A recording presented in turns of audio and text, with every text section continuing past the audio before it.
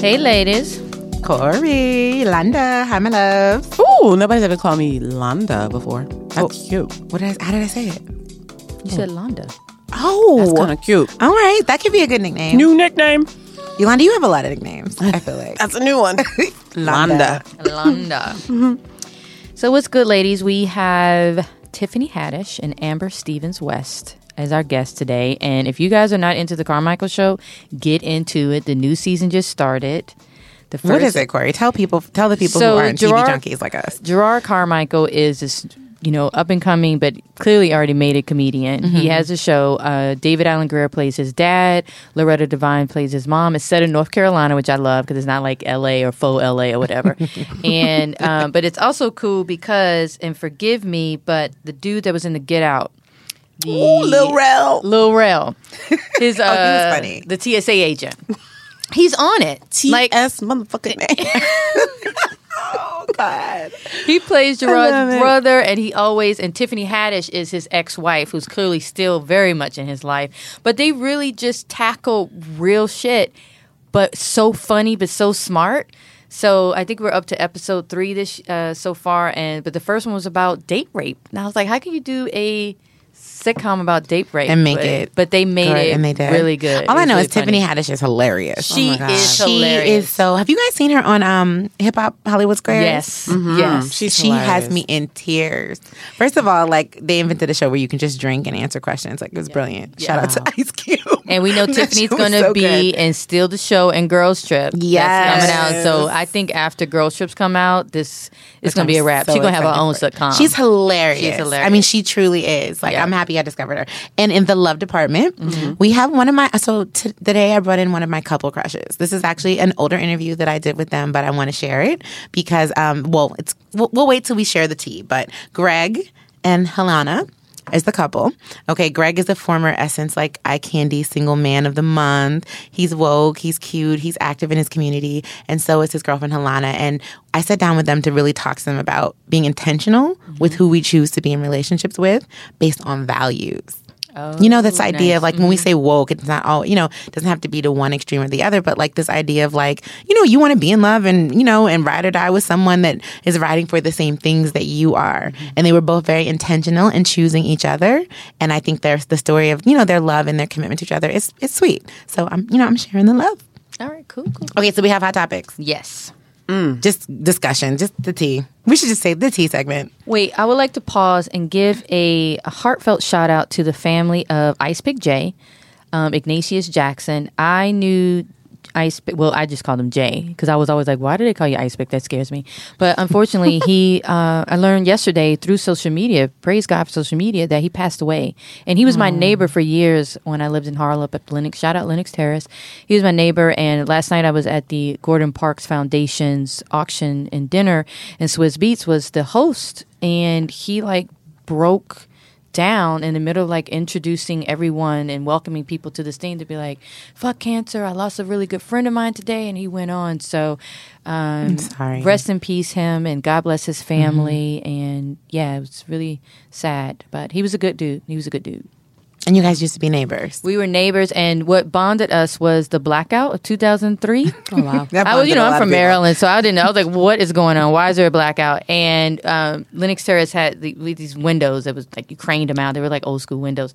So I'm standing out there because it was the only light coming in, and we talked for hours. And I used to be a little scared of him because he used to drive this huge Escalade, this burgundy Escalade. I was like, I live next to a drug dealer. And then one day I saw him get out with Jada Kiss. I was like, oh, who are you? And then he showed me his life. He was down with Rough Riders. He was a producer, very respected in the business. And I was like, oh, I had you judged. Oh, I didn't tell him this though, but I was like, I judged him all wrong.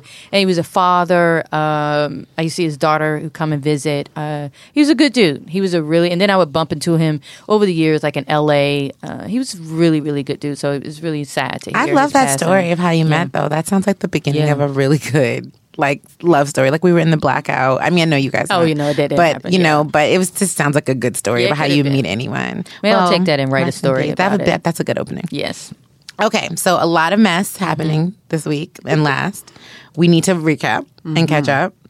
Bill Maher. Okay. We just had to pause. I wasn't shocked. I'll be honest. I wasn't shocked at all. I wasn't shocked. I was offended. Okay. I wasn't. However, I don't feel he should be fired.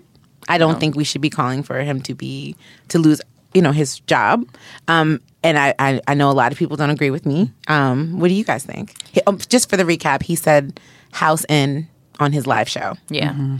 And Black people across the world were not happy for it, not here for it, and not ready to forget. Yeah. And he apologized, but no one's here for it.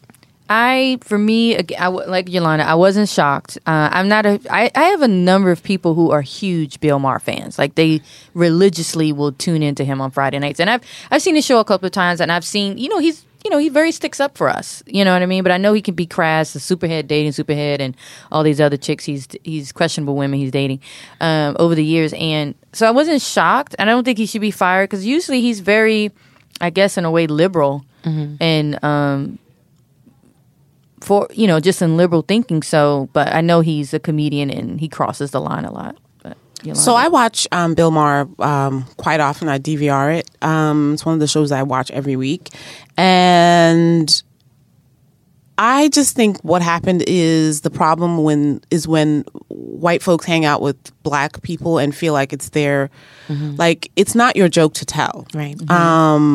And I know that there's a certain generation for whom house nigger is a phrase that is thrown around a lot. Not my circle of friends, but I feel like he may hang out with some comedians for whom that is just something that the punchline. It's not your joke to tell. It's like when two people are fighting, you don't get in the, like, it's not for you to get in the middle. Okay, this could be cute. We could laugh about it, but you don't get to say it. I don't get to make Jewish jokes. I don't get to make Puerto Rican jokes. You know what I mean? Right. It's not my joke to tell. So I think that's where he was wrong for that. He was definitely wrong for that. Yeah. But do I think Bill Maher is racist? I don't know. I don't know. I don't know that, because he's, even as someone who watches his show, because, he'll have a lot of like Black folks on that show that, you don't get to see them anywhere else. Right. I don't get to see Killer Mike talking about, politics anywhere else. I don't get to hear Cornel West talking the way he talks on Bill Maher's show, or even back in the day when Mos Def was on that show. Like this, he brings a lot of hip hop artists and gets to have conversations that you're not hearing anywhere else. So I appreciate that part of it. And we need that right now. We always, he's been doing this for a very long time. I mean, particularly in the climate now. Right now. I think he's said I don't agree with him with his thoughts on Islam, and so it's not a clear yes, no. It's a gray, nuanced. But can I just say, I was talking to Yolanda about this yesterday, Corey. I think it's interesting, though, as a people, particularly Black people, when we're on Twitter, we are always calling for someone's firing. Yeah. But I wish we rallied the same way about someone's hiring. There are so many incredibly intellectual, talented, amazing Black people out there, or people, but particularly Black people that I'm speaking about, with a great platform, things to say. I wish it was trending that this person should have a certain job somewhere. Like, why aren't they having a show? Or get their own show. Like, I wish that we could turn something into a news story in a positive way more often for someone to get a job, the way we talk about someone wanting them to lose their job. Not saying that sometimes that's not relevant or necessary, because it is. Sometimes people do need to get fired and they did something irreprehensible. But I do think it's interesting that you don't see us rally behind elevating someone for a job the same way we rally behind. I'm not saying we don't do it. All right, let me be clear, Twitter. I'm not saying that we don't do it, but it's interesting to me because so often it's this person needs to disappear, to be fired, to be cut, to be banned. But what about the more of the amplification that's never trending the same way? Yeah. I'm curious. Just change it, y'all. I'm curious because Simone Sanders is going to be on her show this week. So okay.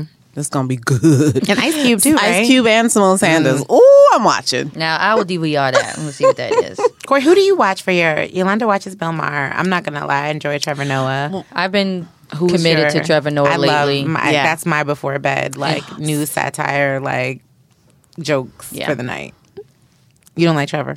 No, I love Trevor, but I can't watch both him and Desus and Mero, so I end up watching Desus and Mero. You have to pick. See, I switched. Yeah. So I record Desus and Mero, So I start with Trevor because that's like my coffee. Right. Absolutely. And then Diaz Mero's my See, well, I'm tired as hell, so usually I'm after Trevor. Oh, no, it's hard. Well, Jesus is at the same time. Oh, but I mean, for me to record it, I'm like, lights out. I fall asleep on my pillow with my remote in my hand. No.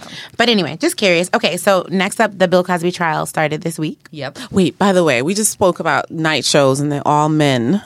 But shout out Robin Thede. Robin Thede's coming. Okay, she's coming. Okay, she's coming. Good. And also, where are the women on this? And I was reading something. Francesca Ramsey is doing a pilot. I saw that. Fantastic. Comedy Central, so it's coming. So we're going to get our fix. It's coming. All right, ladies. Good. And Samantha Bee. I don't watch her. But she was formerly on the Daily Show, and she got her own show. Does Chelsea Handler still have a show? She does, but I don't know about watching late night on Netflix. No, it's on Netflix now. So that feels a little weird to me to go to, but she is there. But you know what I will say? People have been putting me on to different podcasts. You know, shout out to everyone who's doing that, because when you have a podcast, you know, we want to support everyone, and we also tell us about your podcast, tweet us, like share it with us. But anyway, someone was telling me about listening to podcasts, and I feel like that's a good replacement for evening. Like if you don't have what you want on TV, podcast at night. Totally. Tune in. Okay, Bill Cosby trial. Started this Keisha week. Napoleon. She came out and supported. Came with him, held his hand, posed with him, took photos, and the internet is truly divided about how they feel about that. Yeah, a lot of people admire her loyalty and think that someone should be there for him, and they think it was positive that she was there for her TV father, Cosby Show. Rudy, and other people are like, this is a man who is being accused of sexually assaulting countless women. And your femininity should not allow you, your womanhood should not allow you to stand by him in this moment. What do we think, ladies? I'm a little split, and just in that the man that she's probably supporting is the man that she saw every day, or however many days she went to work. And, seemingly, I guess he never made a pass at her, or whatever. And maybe this is this good standing guy that she's like, well, this is the Bill Cosby I know. And that's who she's supporting. And like she said, I was reading that she wants to, she went to the trial to find out the truth. This is where the truth is supposed to happen. But I'm also split. I'm like, that's a lot of women that came forward, and they all have the same story. Like, so a part of me, it's almost like that.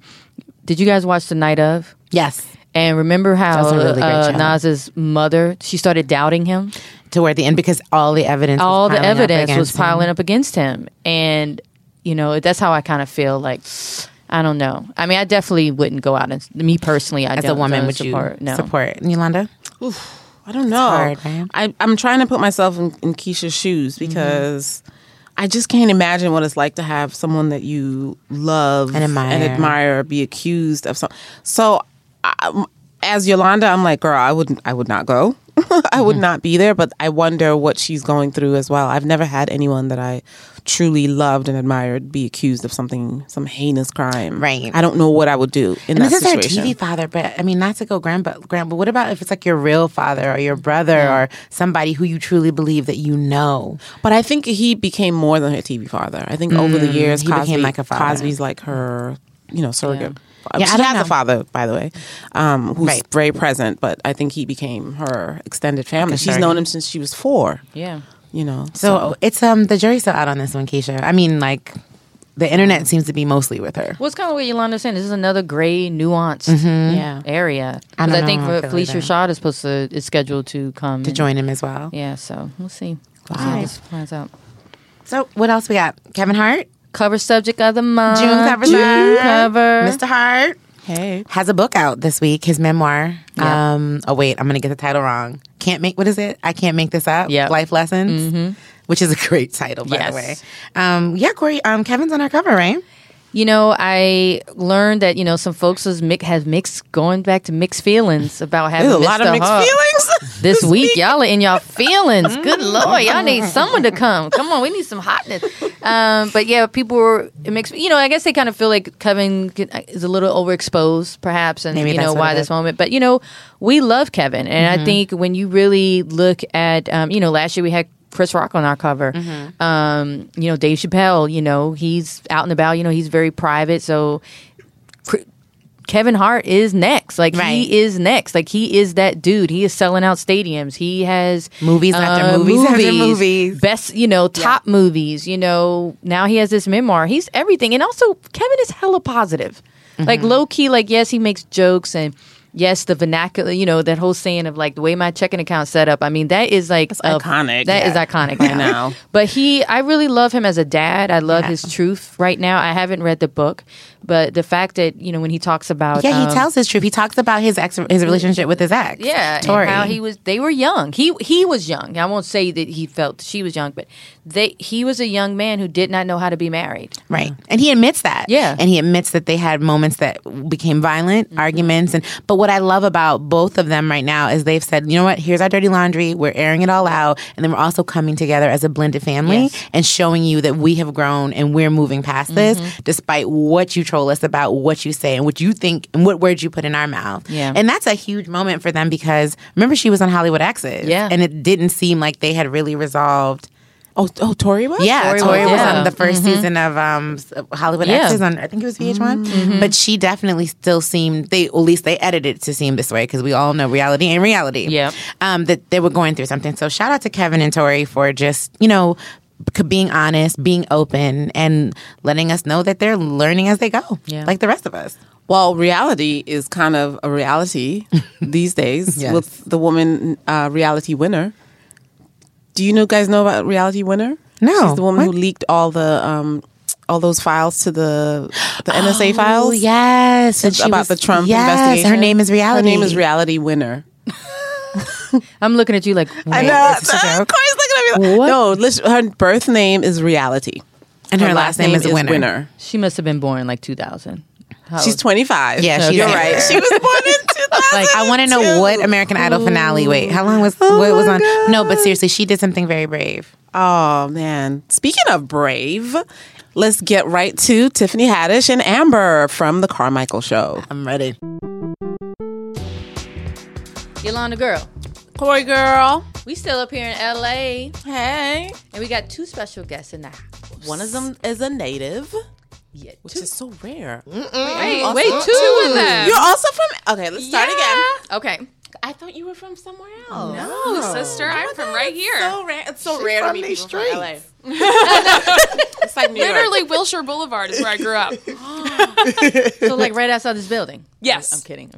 Basically. Yeah. But I did read that you... Oh, well, let's start. Okay. Amber Stevens-West is in the house. Hello. Tiffany Haddish is in the house. Hello. Two co-stars from the critically acclaimed The Carmichael Show. Yes. Welcome. Thank you. Welcome. Thanks for having us. Mm-hmm. So we've been kicking out our podcast because, it's called Yes Girl. Yes, girl. And we know Yes Girl has different meanings. It could be affirmative, or it could be like, bitch, get out my way. Girl, get out my way. How do you interpret Yes Girl?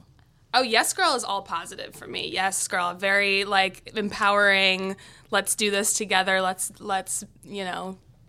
take over the world. Okay. Yes, girl. Yes, girl means like your hair is on point, makeup on point, shoes on point, clothes on point, men on point. Yes, girl, winning. Yes. That's how I take it. That's how I take it. Love it. Doesn't it make you happy? Yeah, yes, it does. Yes, girl. Now, You if can't the help but female smile. get on my nerves, it could be, yes, girl, I'm about to beat your ass. Yes. It could be that And too. I believe it's spelled GURL at that point. Yes. Girl. Girl is such a good term. You can say so many things just by saying girl. Yeah. Like girl. Like it's girl.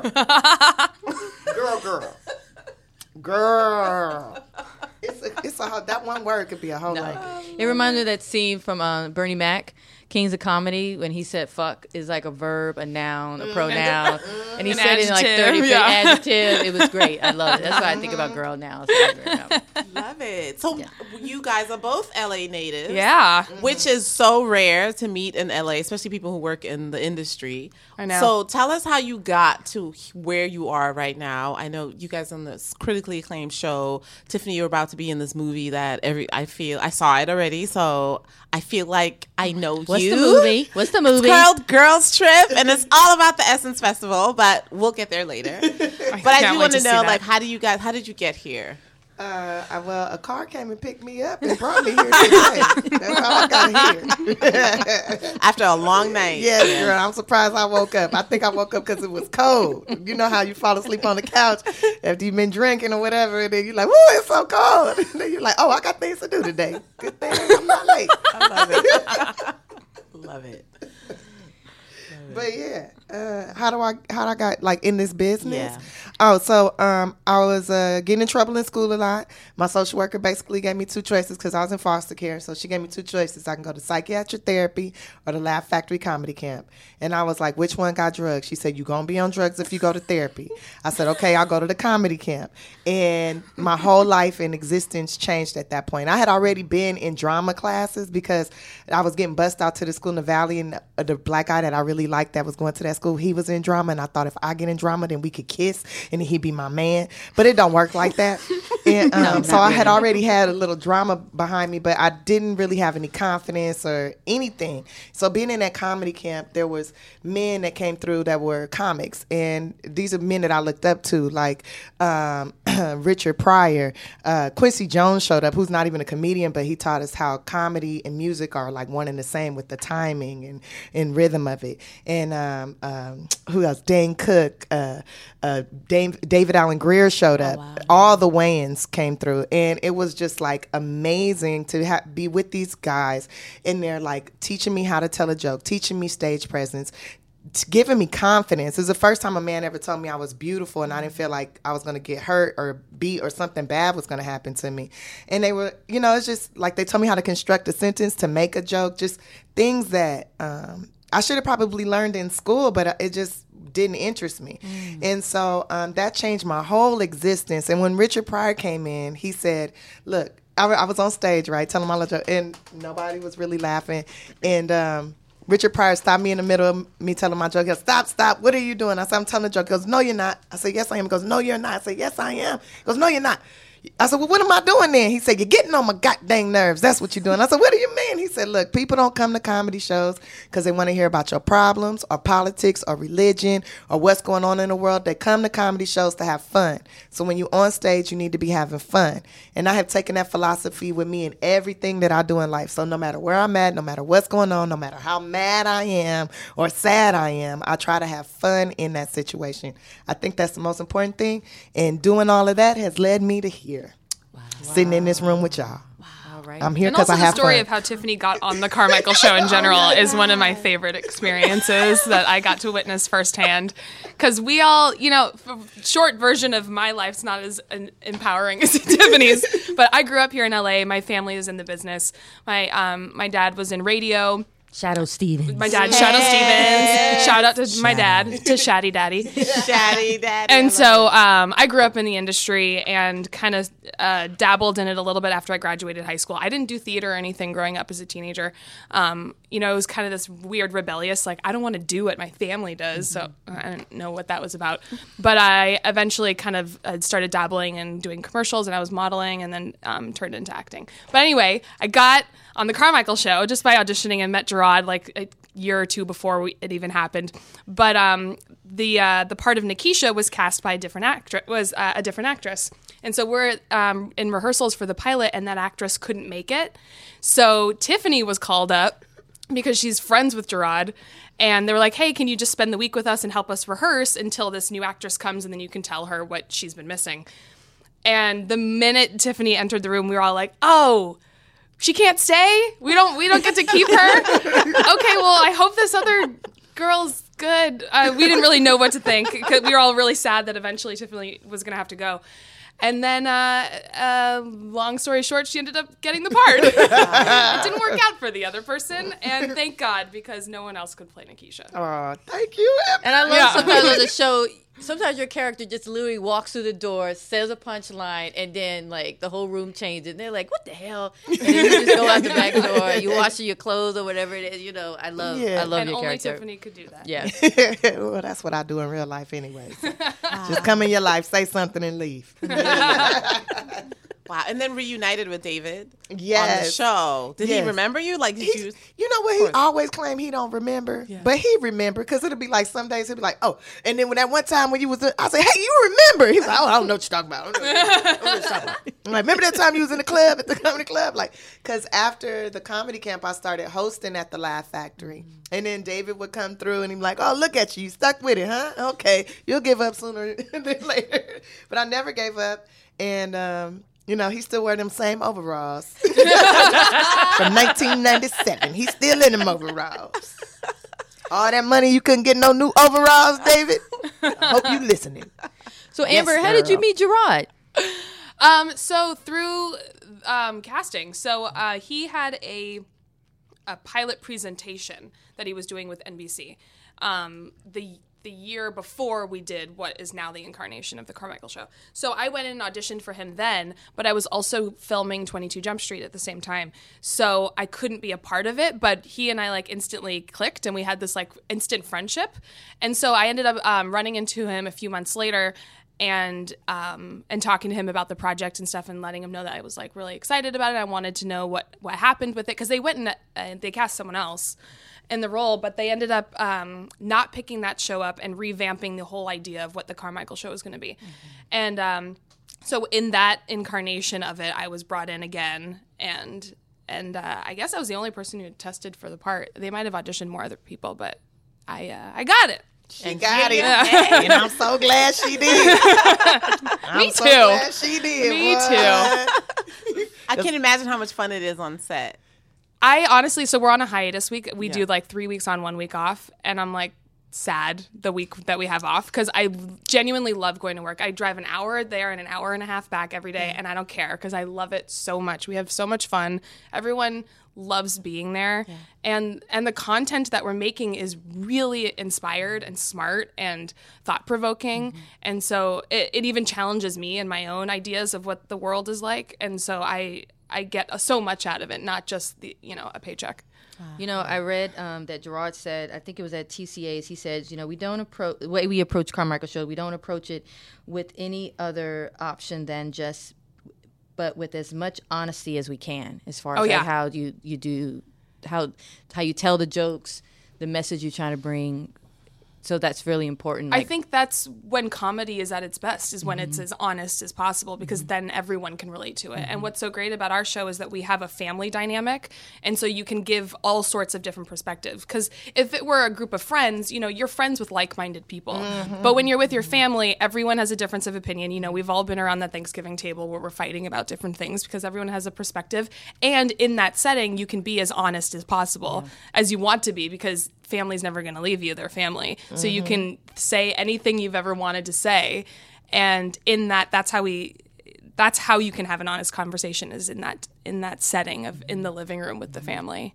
Now, Tiffany, do you get to write on the show as well? Girl, no. I ain't getting that check yet. I'm working on it, though. I'm trying. No, I just talk to the writers a lot, though, and it seems like Gerard knows me like a book. So when I read the script, I'm like, hey, we had this conversation 3 years ago. Yeah. Wow. So that's really cool.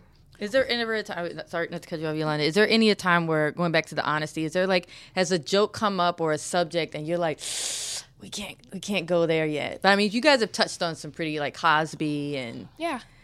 We've touched on some real deep stuff. Yeah. And I mean, the Plan B episode, I was like, hey, how you know about this about me? I don't know if we can put this in there now. There's going to be a couple of dudes upset. They're going to think I killed their baby. Now, I don't know if we should be putting this in there. And so a lot of things changed. Yes. That first script we get is always a surprise. Like, whoa, what's this? And then by the time we get to shoot date, it's some things are either turned up or turned down or right in the middle. So it works out. Okay. What's a typical week on when you're shooting a sitcom? You go in the writer's room, and then you go on set.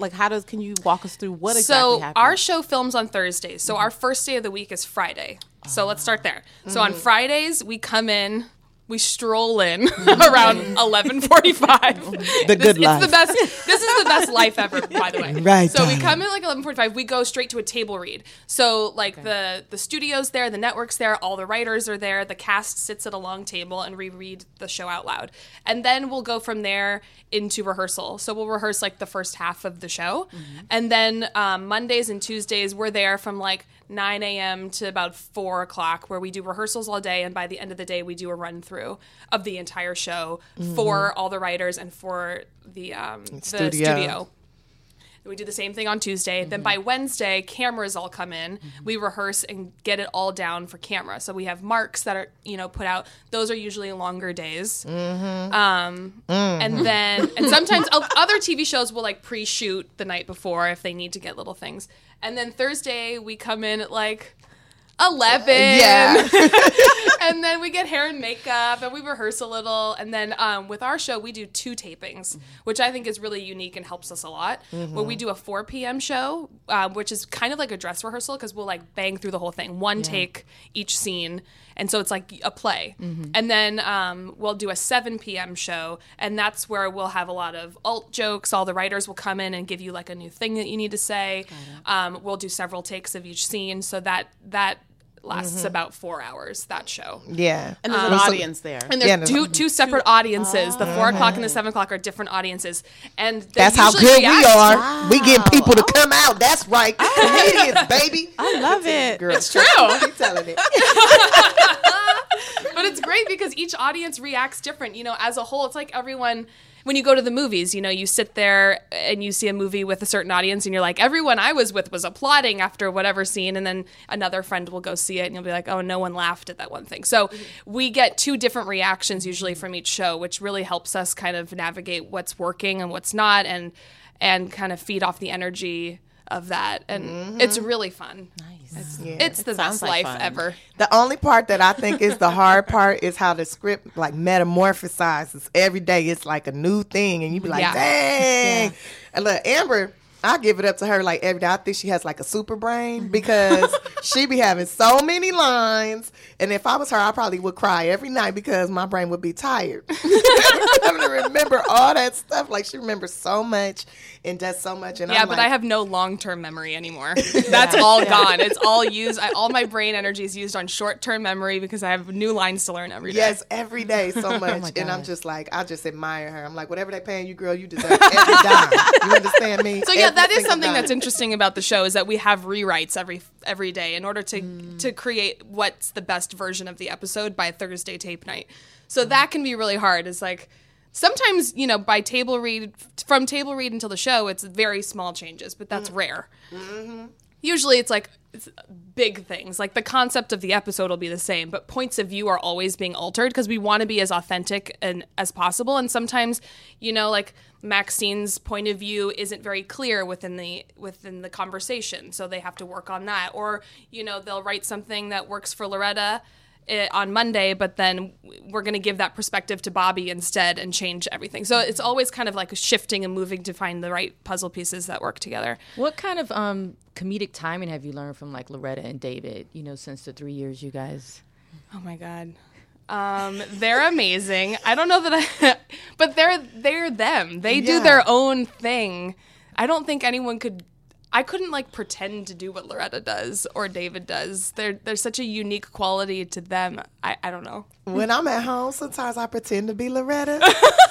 Or I imagine that Loretta lives at my house and she's my mom and she's telling me what to do. Can you do an impersonation? Honey, you better get that boy a plane ticket and send his ass home. That's my favorite thing I hear her say in my brain.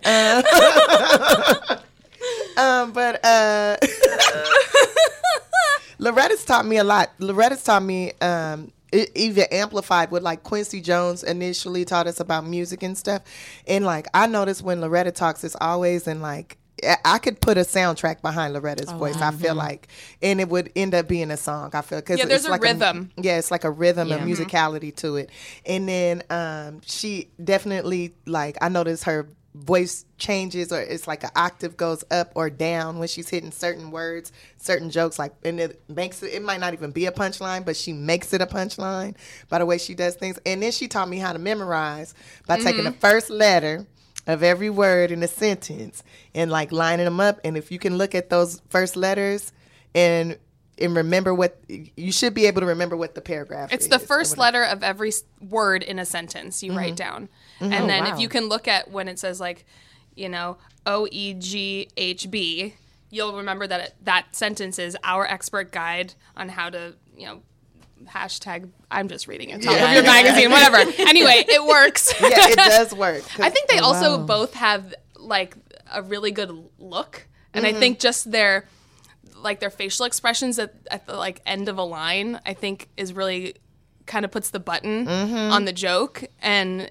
sometimes like they're not being loud. There's not a lot of bravado sometimes, but it's just like a look that they give. And that's what is so funny. So I guess I've certainly tried to capture some of that. Right.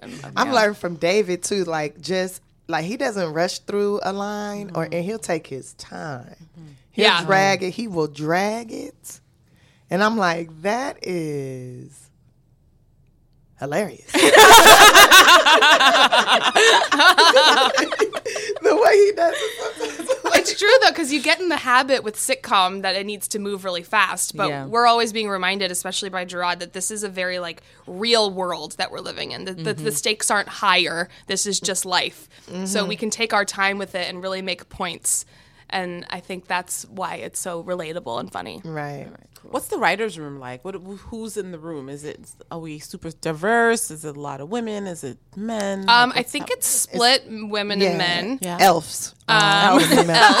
And they make shoes and they write scripts. Our showrunner is a woman. Yes. Which I think is amazing. What's her name? Her name is Danielle Sanchez Winsel. Winsel. It's one of those hard snitchels.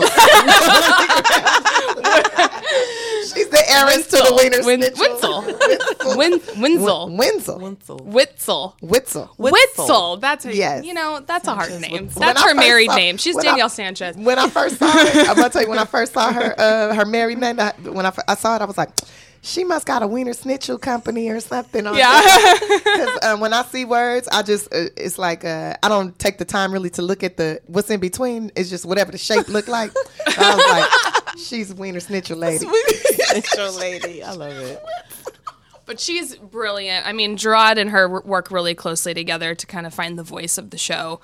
So the writer's room is fun. I mean, I'm not in there very often. Yeah. I don't know if Tiffany, if you ever go in there. Yeah, I go in there sometimes. You do? Just to see if they actually working or just sitting around talking. They are mostly sitting around a table playing with Play-Doh and just like talking. Yeah. I don't know when they actually do the writing part. I've never been a witness to that. I went in one time and they were talking about some like political thing or whatever, and there was just like a stenographer. It's just this like assistant, like some college like graduate or somebody going to college, just typing basically everything they were saying. Wow. And then they were like pulling stuff out of there. So I was like, oh, is that how they do it? So you mean to tell me I could just talk out loud? That's like, and now I'm a writer. Writer. What this new season that's coming, I've read that you guys are going to tackle rape, mass shootings, Cosby again. So what are some of your storylines that you're most excited about that you've been filming? Oh, goodness. All hilarious subjects. Mass shootings. Hilarious. Birth of a Nation is going to be mentioned. Yeah, Birth of a Nation is mentioned. Honestly, they're all so wonderful. Actually, for me so far, well, they've all been so great, but one of the episodes just has all the male actors in it. And I went to the taping of it, and it's outstanding. It's basically, without giving too much away, it's about Joe's mother has Alzheimer's, and they get into a discussion about suicide because, does someone have to live with something that they know is going to kill them? And can they decide to take their own life in that situation? And so they get into a discussion about, their feelings about that. And it's just, Joe dealing with his mother, having these thoughts, and then his two sons trying to support him and also trying to support their grandmother who may or may not want to take action and do something like that. And it's so heavy, but boy, is it funny. I mean, in those really, really like dark times, you can find some of the best comedy. Yeah. And I really, really look forward to people seeing that episode.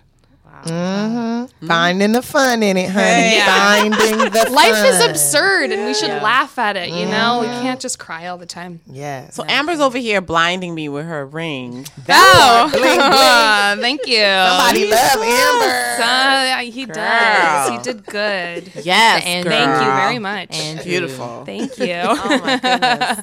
And then you both have great projects coming up out besides the show in 2017. I saw on your IMDb there's a new movie coming out. It looks like there's 2 movies. I did a couple Love movies. Jacket. Yeah, Love Jacked I did over the summer. Mike Epps, we were talking about earlier before we started recording. He's in it. And he's amazing. It's a romantic comedy starring myself and Shamir Anderson, who's this wonderful Jamaican Canadian actor who's so much fun, and the two of us have a blast in this movie. So it's kind of like a 10 Things I Hate About You or mixed with Coming to America or something. Ooh, so it's this really fun romantic comedy, and we were filming in Canada and in South Africa, which was really fun. Ooh, that's my so hometown. I don't know exactly when that's coming out yet. You're from South Africa? Are you really from South Africa? From Cape Town? No, I'm from Joburg. Oh my God, really? How many languages do you speak, girl? I speak, including English? Yeah. 3. What are the other 2? That's it.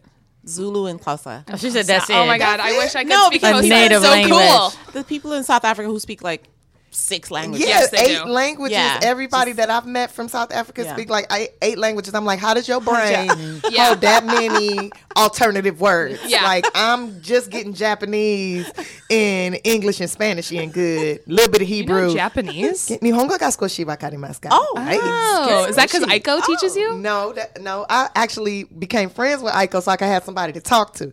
See,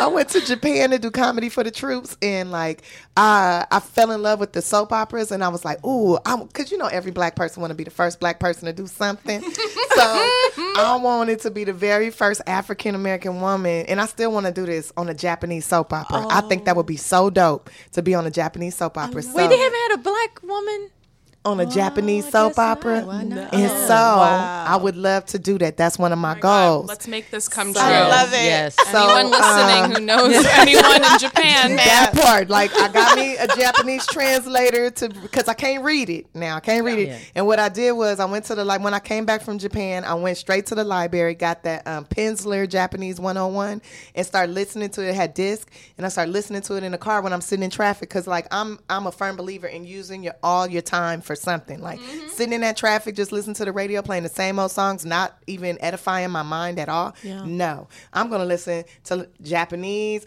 I was trying to learn Vietnamese because I want to hear what these ladies are talking about me in a nail shop. But Vietnamese is so hard because one word means 26 different things depending on the tone of it. And see, I'm already bad at tone. So that wasn't going to work for me. So Japanese is the best one. That is so, I love it. Yeah, and then I made my best friend is Japanese, so I had somebody to talk to. And she can read it too. I was like, you can read Japanese? Well, you could be my best friend. Do you have any idea when Love Jacked will come out? No, I don't know. I know that they are still editing now, so I mean, hopefully I'll know soon, but I can't wait to see it. Yeah. And what's the other movie you're working on? Oh, I did another movie called Public Disturbance over the summer too, which was really funny. I actually played like the villain, which is hilarious to me. like I'm gonna kill you. That's why I took the Fun. job though. I was like, oh, I get to be the villain? That never happens. So it was really fun. It's basically there's this group of guys called the Janoskians, and they're super popular on YouTube and stuff. They're basically Jackass of the new generation.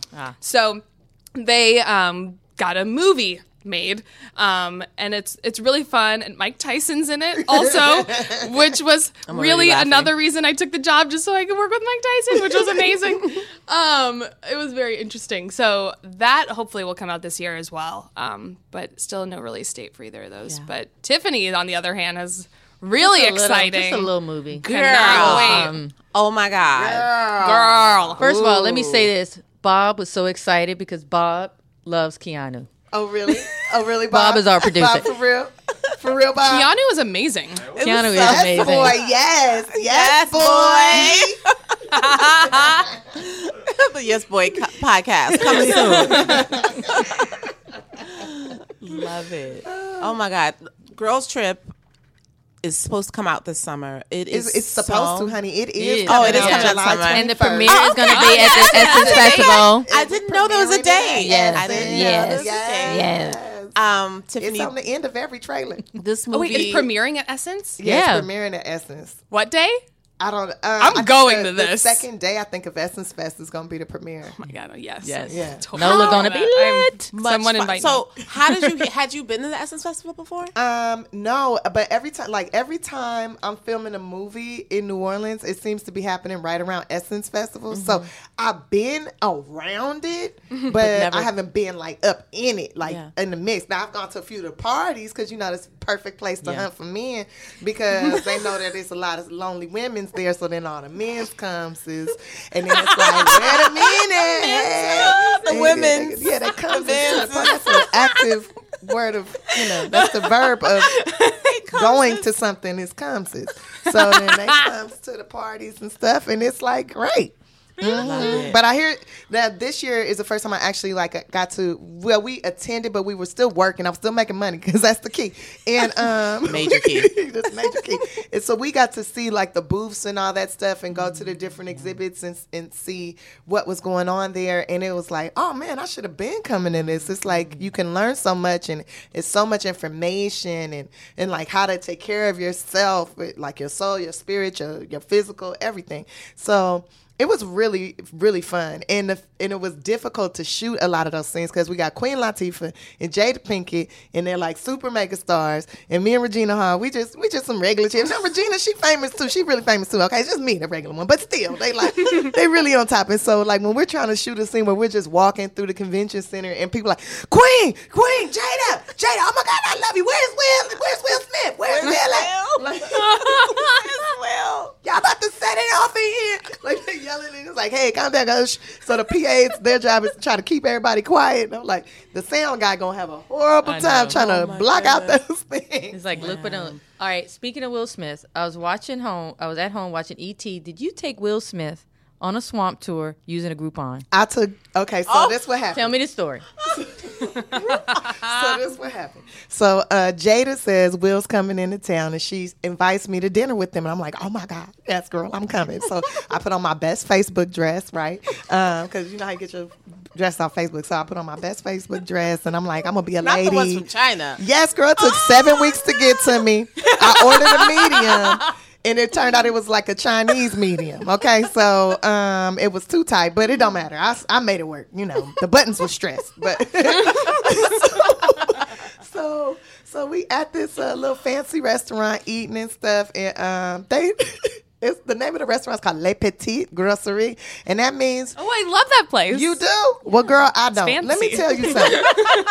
It is fancy, and the food is delicious, but it's like really Le Petit, like a little morsel. Like they give you just a bite for in New Orleans. Yes, girl, in New Orleans, $32 for a short rib, and it's a piece of a that's short that Creole. rib. That's that Creole side of the Girl, border. that's that gouging. They was gouging. I wasn't feeling that, and I was like, that's not. That's just a piece of a rib. I'm sorry. Like I start getting active, and Will's like, hey, Tiff, it's okay. You can have as many orders as you want. We got this. And I'm like, $32 though? This don't make no sense. This is a robbery right here. This is not cool. So then Jada, so they should have known I was cheap, right? But Jada says to me, Tiffany, what you doing tomorrow? I said, oh, I'm going on this swamp tour. I got a Groupon, and I'm going to go on the swamp tour. She said, all by yourself? I said, yeah, all by myself. I don't have no friends out here. It should be fun. And she said, girl, you can't go by yourself on a swamp tour. You can't do that by yourself. I said, yes, I can. I'm going to do it. And she goes, well, maybe Will and I go with you. We don't have any plans tomorrow. I said, oh, okay, that's cool. Y'all can come if you want to. But cause famous people always say they're going to do something, but they never do, right? So I go home. She calls me the next day about 12. Now, mind you, I like to medicate, okay? So I was taking care of my medicine. It was like 12 o'clock, and I figured they wasn't going to call me, so I thought I was going to go on this swamp tour by myself, and then, I'll be all medicated, and the alligators will be talking to me, and the birds will be singing to me, and the raccoons will wave. It'll be like I'm in a Disney movie, right? That's what I was thinking. Princess and the Frog. Yeah. Everybody, all the creatures will be talking to me. So about 1 o'clock comes around, And Jada calls me. She goes, "You still going on that swamp tour?" I said, "Yeah, girl, I'm going." She said, "Well, Will and I are going with you. Meet us. Come get us from the hotel." No, she didn't say come get us. She said, "Come to the hotel. We'll all go together." I said, "Oh, okay, cool. Well, since y'all got dinner last night, I'm going to get y'all Groupon too. Don't worry. It's all on me." And she was like, okay. So I love it. So I had my little $20 rental car. I had like $20 a day rental car, right? And so I drank like all this water and ate bread, trying to sober up, did some jumping jacks, and got in the car, right? And I go over to their hotel, and I'm thinking I'm just drop my car off with the valet, get in the SUV with them and their security, and we'll go. Soon as I hand my keys, I'm handing my keys over to the valet. Will Smith comes running out the hotel like he in Bad Boy 7 or something. Swings open the back door. My little $20 rental slides in the back, and he was like, "Man, it's been years since I've been in the regular car," right? And Jada goes, "Oh my God, I don't know if I'm comfortable. The windows aren't tinted." I was like, "For real, Jada? You from Baltimore?" Really? Yeah, you in my car now. I'm driving. And so then I'm driving, right? But I'm loaded still. And I'm so nervous. And in my mind, I'm driving like this. That's what I'm doing. In my mind, I'm leaning back, I'm chilling, got the little Chris Brown playing out there. In my mind, I'm just driving like a G, right? Jada the next day said I was on the steering wheel like an old lady like this. I said, "Well, of course, Jada. Of course I was on the steering wheel like this, because all I could think to myself is, you don't want to be the chick on TMZ that killed the Fresh Prince of Bel-Air, okay? You don't want... You got $280 million in the backseat of your $20 a day rental. You don't want to be the person responsible for killing black royalty. So you want to take your time and you want to focus." So I pull up to the swamp tour, right? Pull up, and it's all these people, mostly white people, all these white people out there, right? And Jada goes, "Tiffany, what the hell is this? Why are all these people here?" I said, "They probably got Groupons too." She said, "Tiffany, what the fuck is a Groupon?" And I was like, "Jada, you don't know what a Groupon is? What do you think a Groupon is?" She said, "What is a Groupon, Tiffany?" I said, "It's like a coupon, a discounted coupon where you can do activities in groups with groups of people. It's discounted coupons." She was like, "Oh my God, I thought it meant that you had your own boat that you could take a group of people on." And I was like, "Jada, why would I have my own boat?" Really, I'm in a $20 a day rental. Okay, she gave me this purse because she told me I can't be carrying knockoff bags. She gave me this Givenchy. Oh, Givenchy.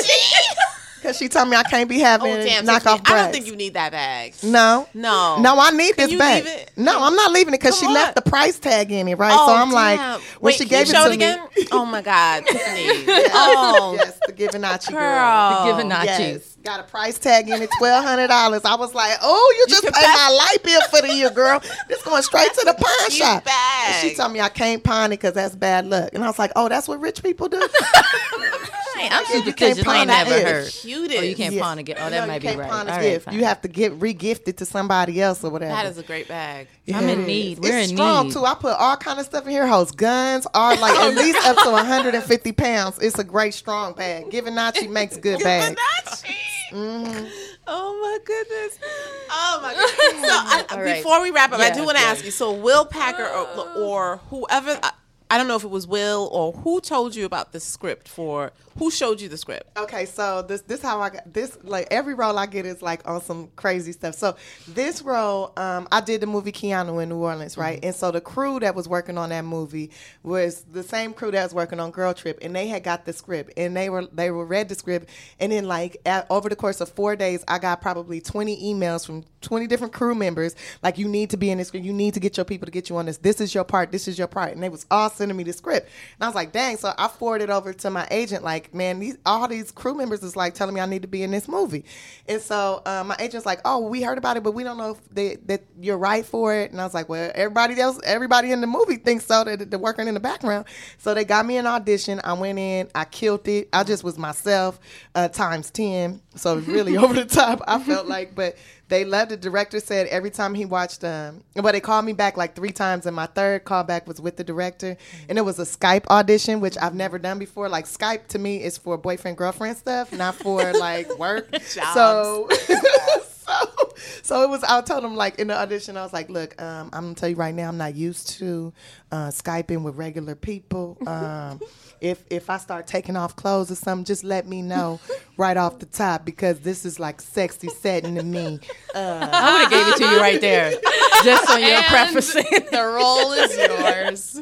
And so I did the audition. He gave me a bunch of adjustments and stuff, and then they ended up hiring me like 2 weeks later. And he said that everybody, he's like, we watched over and over, watched these auditions, and he said every single time we watched yours, everybody laughed. Like, no matter how many times I watched it, I always laughed. So I figured you got to be right for the part. We just had to make you look older. And I was like, oh no, just let me go a couple of days with no sleep. And in New Orleans, I'm going to look older. I ain't going to get no sleep. That's party time. So yeah. Wow. It must have been something to be on set with all those women. Man, I learned so much from everybody. And like, I really gravitated mostly to Jada though, because it feels like she knows like my struggle. She gets it. And so she's giving me a lot of advice on like how to just be in this business, even how to stand on the red carpet or, you know, just the etiquette of everything. And she's always like, if you need advice about anything, so she'll call me once a month and check on me. What you got going on, Tiff? I seen your Instagram post now. You need to turn that down. Turn down. So I love it. Oh my goodness. So I'm sure there's going to be more conversations as before July 21st. Oh, I'm sure. Okay. Yes. Yeah. Oh, yeah. One more question for Amber. Is there going to be a Greek redo like like they do with Gilmore Girls? And I mean, they're certainly trying to make it happen. Okay. I know that Sean Smith, who created the show, has written something. I know that it has been submitted to Freeform, but I don't know where it is now. I don't know what's going on, but I know that there's a lot of excitement around the idea of getting us all back together, and I think everyone would do it. We all really miss each other. We had a good time doing that show. Aww. Well, thank you guys for doing our show. Yes, thank you for having us, girls. Thank you. Thank you, Tiffany, and thank you, Amber. That was so much fun. Oh my God, Tiffany I'm about to be on Groupon right now. Tiffany is hilarious. She from I'm going to come on Groupon. Yes, and Jada. Before we get to Charlie's Woke Bays segment, let's talk a little bit about this Blue Apron situation. Yeah. All right. So I don't know about you, but half the time when I come home from work, I have no time. None. To do zero. Anything. Or energy. Okay, and energy. So I'm checking out Blue Apron like, hey, what's good, Blue Apron? And I'm learning as I've made my orders that the food is all natural. You know, everything is fresh, high quality ingredients, and that makes a huge difference. Because even though I don't have time and I'm ratchet in my TV watching and my food, I am not ratchet. I am all about organic, wholesome, and Blue Apron is right there with me. Absolutely. I gave it a try with hubby. Was totally here for the convenience and the freshness of everything. They send you pick your meals online in advance. You get a selection. The menu looks like something you would find in your restaurant. Okay, it's way more fancy. It's fancier than what I would cook. Okay, chicken under a brick, come through. I was like, I just make chicken nuggets. So anyway, G and I were like, okay, fresh everything. They give you the sauces, the seasonings, all of that, and it's really affordable too. You're paying less than $10 per person per meal. Corey, which is like, right, we're going to save some coins. No, we're going to save some money because I have a child and there's two things I can't do. I can't do pizza anymore and I can't do chicken nuggets. So I love Blue Apron or hot dogs. Like, just changing it up. I mean, sometimes she's very much, I don't want Blue Apron, but she loves cooking with me. Like we make it a thing. It's very beautiful. And I love the variety of new recipes that they do each week. Like actually, I'm about to get into this warm smoked trout asparagus salad with fingerling potatoes and garlic croutons. Like you, Charlie, I would have never bought that from the ever store. In life. Ever. I'm like seasoned salt, pepper, go. Lowry's, like Lowry's, one and done. Broiler. Like microwave. But anyway, shout out to Blue Apron. You can check out this week's menu and get your first 3 meals for free with free shipping by going to blueapron.com/yesgirl. That's blueapron.com/yesgirl. You love how good it feels and tastes to create incredible home cooked meals with Blue Apron. So, girl, don't wait. That's blueapron.com/yesgirl. Blue Apron, a better way to cook. Hi, Hi, everybody. Charlie's here. I'm back. And I have two very, very special guests in the studio today. They're my great, great friends, Greg and Helanah. But before I give you a full introduction on who they are, I really have to start this off with a story about how I met Greg. So a few years ago at Essence Music Festival, everybody knows that, largest Black women's music festival in the country, there was this guy who was kind of hanging around. Like, we were down there doing activations in New Orleans and celebrity interviews. And there was this guy, and it's like everywhere I looked, this guy was there, like backstage, on the sidelines, and he was just really supportive of the brand and everything that we were doing and cheering us on. And I was like, does he work for Essence? Like, who is this person? Greg is over here laughing. Say hi, Greg. Hi. And so I'm like, who is this guy? So we end up talking, and I realized that he is a poet, an educator. He's from Philly. He's this great guy. And of course, me being the love editor, the first thing I say to him is, are you dating anyone? And he's like, no, I'm single. But he was very, very clear on the type of woman that he was looking for. And he broke her down for me. And I'm going to let him tell you about it. But he was like, I want her to be conscious and aware of who she is and what she's about and what she wants and her struggle. And he just had all of these amazing descriptions for the kind of woman he wanted. So then, of course, I say, well, let's feature you in the magazine, Greg. Let's feature you as one of our single men of the month. Let's find this woman for you. And so we did, right, Greg? Yes. You were in the issue, and it was 2014? 2012. 2012? It's been that long? Tyler Perry was on the cover. Right. So we featured Tyler Greg, Perry. Guys. He got all dressed up for the ladies. He told us how he was an eligible bachelor and all of that. And then I didn't see Greg for a while, right? Right. Like, Greg, the letters came in and all that. Yep. Got a lot of feedback. a lot of What kind of feedback? Some interesting feedback. That's all I can say. Did you get a lot of like, will you marry me? Circle yes or no? No, nothing like that. But I had a lot of people that were serious about dating me, and they were coming from all over the country, which was interesting. Incredible, right? Yeah. I was, It was flattering. It was flattering. It was definitely flattering. Right. So wait, guys. So let me just fast forward a little. Then I didn't see Greg for like a year, maybe. I hadn't seen you in a while. I hadn't seen him around. And then suddenly I see him on Instagram with this beautiful woman beside him. Helanah, this is your entrance. Say hey, everybody. That's Hi, the one everybody. And they were just so cute. And I was just like, wait a minute. Tell me everything. Who is this? You found your lady or your partner, your soulmate. And you said... It's my heartbeat. There we go, y'all. So swoon. Can we just take a moment to swoon? Okay. So he found his heartbeat, you guys. And it wasn't through the Essence call out, but immediately I started, looking into, this idea of like, okay, who did Greg choose, guys? Like, this is fun because when I met you were single, you did the whole Essence eligible bachelor thing. You didn't, find anyone through that. And I wanted to know, like, okay, did Greg find the woman that fit all of the things that you described to me that you were looking for in a woman? And you told me that Helanah did. And then I started paying attention to your guys' relationship on social, and you're just so alike in so many ways, particularly in line with just being woke, as we say. Okay, you guys, just to define woke, right, in 2016, I feel like it's important that we define that. So, of course, I checked in with Essence News and Culture editor Christina Coleman, who gave me the official definition, who's also a friend. She gave us the official definition of being woke. So let's really just start with that, because you guys are woke and in love. Yes. Okay.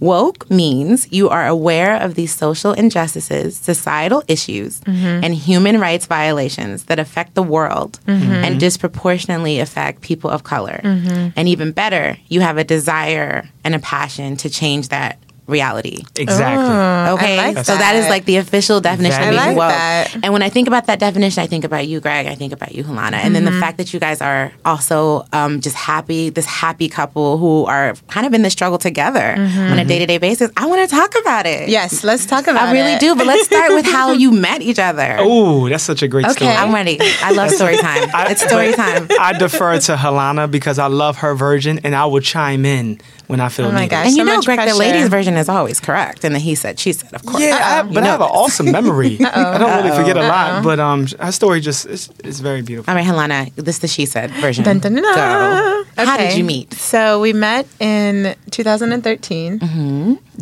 October 5th. I love this. The answers are matching. They're matching. In Philadelphia. I had recently relocated to Washington, D.C., and I was working as a holistic health consultant, and I was studying under one of my great mentors who was traveling at the time. And I hadn't really spent a lot of time in Philly except for with family. So they were going to Philly to this conference, to this health conference, and they were like, you need to come with us. So I went. So I show up at this health conference, traveling with a doctor and his wife, and we do the event. It was great. Afterwards, there's this like after party at a lounge. We never go to these types of things because we're always on the road traveling. It's nobody so wants to go not to your the usual after. behavior. Totally. Okay. So we're like, you know what? Let's just go. So we go to this lounge in Philadelphia, which I later find out is like one of the roughest neighborhoods of the city. And we had no idea. You didn't even realize you were in the wrong. We go to this lounge and we're sitting there eating marinated kale and drinking fresh pressed orange juice, like having the vegan experience. Details. It's all in the details. And there's like this drumming happening, and I look on the stage and this guy comes out. Yeah, I popped up. And as soon as he walked out, I kid you not, as soon as he walked out, in my head I was like, he's so beautiful. Oh. So there was an instant physical attraction. And then he opened his mouth. And it was almost like light came through. He was doing a poem about Trayvon Martin and like the issues that were going on in the Black community on a national level, right in this little tiny hole in the wall lounge. And Sure. in my head I was like, I kind of came to Philly to look for a man, but I didn't really, but I kind of did. And I didn't find anything at the conference. And here's this guy. And my girlfriend next to me, ironically enough, she taps me on the shoulder in the same moment, like instantaneously while I see him come out. She taps me on my shoulder and she's like, that's your husband right there. Stop it. Don't you love it when a friend calls it? Right, I was like, whatever, shut up, whatever. You're no, like, whatever. can't be. No. And she just And is like, here yeah. it was. So the night progresses and we enjoy ourselves. He gets off stage. We go on about our evening. So then I'll pick up from here. Okay. While I was performing, it was a lot of dark silhouettes. You don't really get to see people's faces sometimes, depending on how the lounge or whatever is set up, the venue. And I'm now at this point, I'm like searching for something to eat and not really like liking options. And at this point, it's starting to wind down and I'm about to leave out. And I walked out the door maybe 2 or 3 steps. And I was like, nah, I'm going to come back in. You said something told you to go back in. Something's calling me to Yeah. come back in. Like literally. I'm like, no, it's not time to leave yet.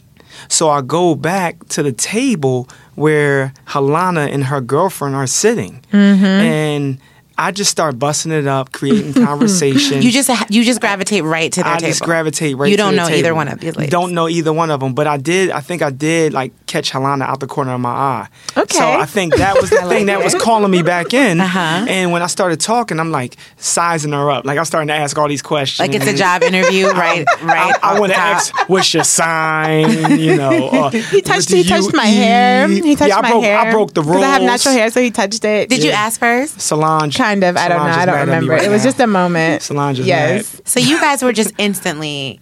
Yeah. Well, so madly he in love comes with to the each other? table. He's talking to us. I'm super happening nervous here? immediately because I'm like, oh my God, there's this beautiful man who I just met. I'm kind of almost hiding behind my girlfriend's like skirt in a way. A little nervous. Totally nervous. Greg is totally like just checking us out. She's like, in her head, she's like, ooh, matchmaker, let's make this happen. So he walks us to the car. We end up spending almost another hour talking at our car. Just talking. That's always a really good sign. Yes. And now mind you, Conversation is key. Yes. Major key. Yes. very, very Yes. important, right? Yes. I'm starting. She's asking questions.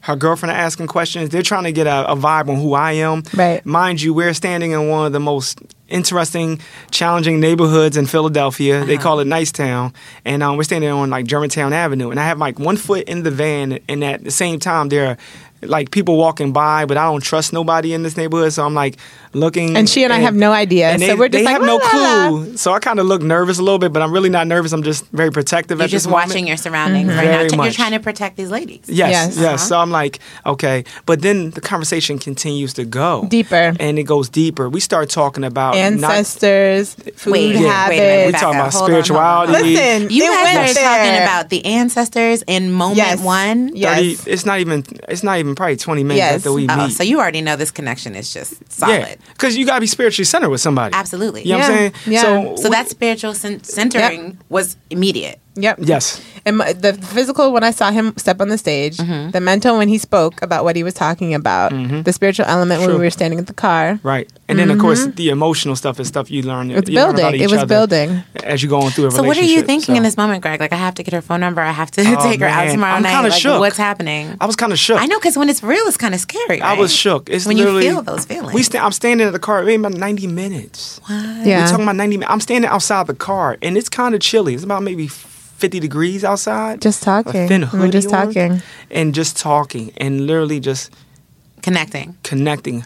Girlfriends chime in, and then what happened was, I think we just finally wrapped it up around maybe it's 1 o'clock in the morning at this point. I think we even cried standing at the car. Stop Yeah, it. What did you cry about?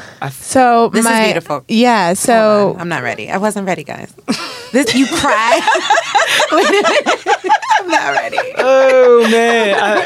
Hold on. Oh you want to say man! this, I'm honey? not ready to cry on my podcast. Okay, I sweat. Are you really telling me right now Seriously. that you cried We together? did. when We you did. first met? As he's describing, I'm reliving that Goals. moment in the car. Goals. That's it, Yeah. guys. Just goals. So, one word. No, really, what did you cry about? I really need to know. So Greg's father passed away. Okay. What, about 12 years ago? About 13 years ago 13 now. years ago. Lung cancer, And unfortunately. from lung cancer. And my girlfriend had also lost her dad. And there was a moment that happened where she was sharing her story about how when someone passes, you can still feel them, you know, and you may see signs or feel their energy or look up in the clouds and like know that they're still with you. And something happened while we were at the car. This little spider came down from the tree and dropped onto Greg's shoulder. Yeah. While we And were she talking, says, Yeah. and she says, "That's my dad." And then Greg says, "What do you mean?" And so they share the stories of how they both lost their fathers. And they both had a similar story of using holistic health to try to revive their fathers, you know, and how it didn't work. And so that was a very real moment. So then you started tearing up, Greg, and then Helanah, you saw him and you kind of felt the emotion of that. Yeah, it was like everything stopped and it just became energy. Like we were so connected. It was just like you could feel the energetic connection. Yeah. Wow. It was. I'm like getting chills now. Like So remembering I'm trying that. to figure out how you even ended this moment. Like, was it like I have to see you tomorrow? Like, let's get married on Monday. So here's the. what was happening? They said, Okay. So I love massages, like straight up. And I remember in a conversation they talked about they're going to be doing like chair massage, possibly some acupuncture. And I was like, I want that. I want that. But I'm going to play basketball in the morning. What time y'all going to be there? The conference was a 2-day conference. So this was the first day of the conference. Yeah. So then, day 2. Yeah. They said be there about 11 o'clock. Yeah. So wait, I have to interject. So this moment happens. It's like mind blowing. We're like, oh my god! Like I just met my we husband, leave. I think. He leaves. Me and her in the car, like, oh my god, girl, you just, oh my god! And like I'm just like, you have. It was just like craziness. And we drive back to the guest house where we were staying. We literally stayed up for like, it was like, 2 o'clock in the morning by the time we left each other. We probably stayed up another hour and a half, she and I, girl talking, like, oh my God, the moment like, when he said, really and did you see that he had that? And oh my God, he has a beard. And then like all these things. So we were just like fangirling completely. Oh, shut up. Okay, Greg is feeling himself over here, you guys. I got a beard. I got a nice beard. Yes. So then I'm like, oh my God, what am I going to wear tomorrow? Right? That's the first thing in my head. Like, this is my second time meeting this man of my dreams. What am I going to wear? So then we like find this dress in my stuff. It was a weekend trip. I brought like 4 things, you know? Right. So I'm like, okay, I'm going to wear this dress. She's like, cool. So we finally go to bed. I wake up late. She's bamming on my door and she's like, you got to go. He said he had a schedule. We got to get there. We're going to be late. You're going to miss your chance to get your man. Well, so I'm like, you're leaving out something that was very What? interesting. It was very interesting to the y'all. night before? So what happened is I text them and let them know that I got home safely. no, but you FaceTimed us. I FaceTime, yeah, right. Oh, wow. He FaceTimed us that night. This is the context. This is the first night we met.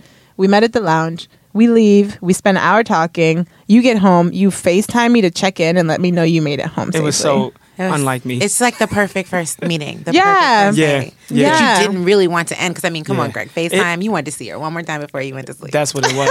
Really get the image set in your mind. Who am I going to dream about tonight? All right, Helanah, let's go. It's okay. You can admit it on air. It's okay. I was definitely interested. I was attracted to her. She's beautiful. She is. Look at her. She is turning red right now.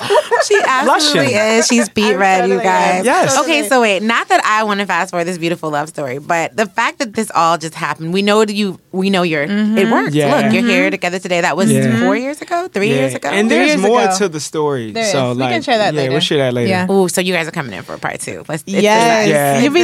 There's more to it. Yes. But what has it been like being in this relationship with someone so spiritually aligned with where you are in this world, and someone who shares the same, dare I say, goals with social change and just, or is that what you share? Let's back up. What do you really have in common? What is the gel that holds you together? I would say we have a lot in common, but we also have a lot that we don't have in common. Okay. And I think that balance is really important. We do share spirituality. We do share the ability to help emotionally balance each other out. And I think that all these elements have grown and developed over the years. We've also been doing pre-engagement counseling. So we know we want to get married. We've been working towards our relationship, but we've also put people in places and things around our relationship to kind of help incubate that. Like Greg, we say often, it takes a village to raise a relationship, not just a child. Love that. Exactly. And that's really, honestly, what we've been doing. Right. And I think as far as how is it with being with somebody who you do share so much in common with, and I was just talking to him about this just yesterday. You know how in relationships there are like the big things and then there's the small things. I feel like as we're progressing through our relationship and growing together, the big things are becoming small things and the small things are disappearing. Like what? Like, I would say like little moments of conflict when she gives me feedback and I usually would be resistant to it. It's a quicker turnaround. It's like flowing. Like we're flowing. It would take me 10 minutes to hear her out because I would be stubborn and stuck in my old habits or whatever the pattern is, right? Right. It literally the other day, it took like 10 seconds. Wow. And she was so overjoyed. And I was just like, I need to do this more often. Like, so you just got there. You got where you guys. I just got there because it's like you got to pick your battles in a relationship too. You can't keep all of yourself. You talk about you becoming the us, the we, then to the ours, right? And this is a stage. And I think we're still right now. We're dismantling the I part of ourselves, and we're starting to think more like we. Did you have to work together as a unit? Truly. Oh, yes, absolutely. Yeah. Like we're in no way professionals, but we are going through a process, and it's a continuous process. And we're also committed to that process. Exactly. 100%. Yeah, I mean, we broke up 100%. In the last 3 years. We've broken up before, and we got back together. We had to rebuild. And there have been other very teeter-totter moments where I wanted to walk away, and he wanted to walk away, and we've walked away. But, because of the incubator we've had around us and because of our ability to deal with certain types of things that have come up, we've been able to work through it. And I think it's very challenging. Relationships are definitely work. And all the couples that we talk to, older, younger, anyone will tell you that. They will tell you that. It doesn't get any you easier. You can tell us that. It's really real. But I think what makes it easier is the ability to be reflective and vulnerable and also empathetic. Like if you can relate, because remember, it's relationship. But if you continuously can relate with somebody who is growing just like you, and no matter how beautiful or ugly the moment is, then you can actually grow and build something, and that strengthens the foundation of actually what you have. Yeah. Because without vulnerability, you can't let nobody in. You can't express your humanity. Right. And without that empathy, you can't really relate and step into somebody else's shoes. And that's very important in a relationship. Say it, Greg. It's just straight up, and that's what we lack sometimes, Absolutely.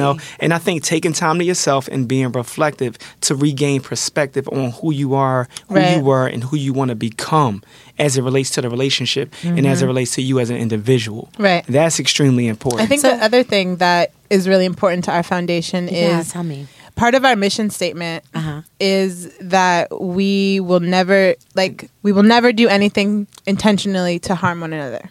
Right. This is like your couple mission statement. Yes. Yeah. Okay. First of all, I love that, and I need to have one. Husband, tonight we're making our mission statement. Please, no, multiple drafts of a mission statement. Like our mentor. Shout out to Reverend Pemberton. Yes. Both of them. Reverend Jerry. They told you to make a couple mission statement. They mandated. I love it. This was happening. They mandated it. And then also, we're talking about maybe on our 6th or 7th draft, and we're still working at it. So what is this mission statement? So think about it. That's so dope. That's so dope. When you start a business, right? You're going to fundraise, you're going to pick a business name, and you're also going to figure out like why are we starting this business? What are we trying to accomplish? Right. In a marriage, like, why are we getting married? Because I'm dope by myself. Greg is dope by himself. What's the point of our union? Right. What is our mission as a couple? Absolutely. And that's what we're working to write. So one line of our mission statement, the line that definitely, like, for real, is we will never do anything to intentionally harm one another. So in the moments where I hurt his feelings, and he's upset, like, he's able to then fall back on, like, you know what? She would never. I know. No matter what happens, Helanah will never do anything to intentionally hurt me. So even though I may be feeling hurt right now, I know that she didn't mean to do this. And like we're able to like flow through that. I feel like that's a big part of. That's huge. Yeah. Up next, more Yes Girl to come. Before we continue with Woke Bays, Greg and Helanah, okay? Let's talk about Adam and Eve. So if y'all read anything I write on Essence.com, know what I'm all about. I'm all about loving ourselves, wink, loving each other, and just being on team love all around, which means, whether it's, you're dolo or you are with someone else, you might need some pleasure products. One of my favorite places to get them is adamandeve.com. And for a limited time only, you'll get 50% off just about any item on adamandeve.com right now if you use promo code YesGirl. And Adam and Eve has everything. I mean, whatever you're into, it could be a bullet. It could be a lube. It could be 101. It could be a lube. It could be, a little bullet for your bag. Wink. It could be some toys for you and, your bae. Some candles or whatever. Woke bae. And then probably use some candles. I'm sure candles is always a safe bet for some romance. But whatever it is, candles, toys, something mysterious, BDSM if that's what you want, whatever, you can find it on adamandeve.com. You can select one item, remember that, at 50% off, and you'll receive 3 free adult DVDs. Okay. See, that'll help you warm up. Plus a free mystery gift. And to top it all off, they'll even throw in free shipping on your entire order. And all you have to do is use code YesGirl. So hear what I said? You get your DVDs, your one item for 50% off. This is your starter kit, y'all. Don't mess this up. Promo code YesGirl. So was it the empathy and the vulnerability that you're speaking of? Was that what you guys saw in each other instantly? Because when I tell you Greg was so specific, Helanah, about the type of woman that he hadn't even met yet. I mean, he broke it down. She has to know her heart, know her soul, understand her body. Oh my gosh. Be like, he was very specific. Yeah. Like, it's like he conjured you. You know what I mean? Yeah, babe. That's what we always say. Alchemy. We always say that. Say what? Like that we like dreamt each other up and then we met. Yeah. So what were those things, Greg? Tell us a little bit about that list. Yes. I mean, really. Tell me about the list. That's what I love about you guys being together, was that you found what you claimed. Right. I wanted somebody who was emotionally mature, at least going in that direction. Mm-hmm. I wanted somebody who was reflective and wasn't afraid of, taking time to themselves to really allow themselves to be available emotionally. You have to allow somebody to love you. Right. And I knew that that's something that wasn't popping up in a lot of my relationships.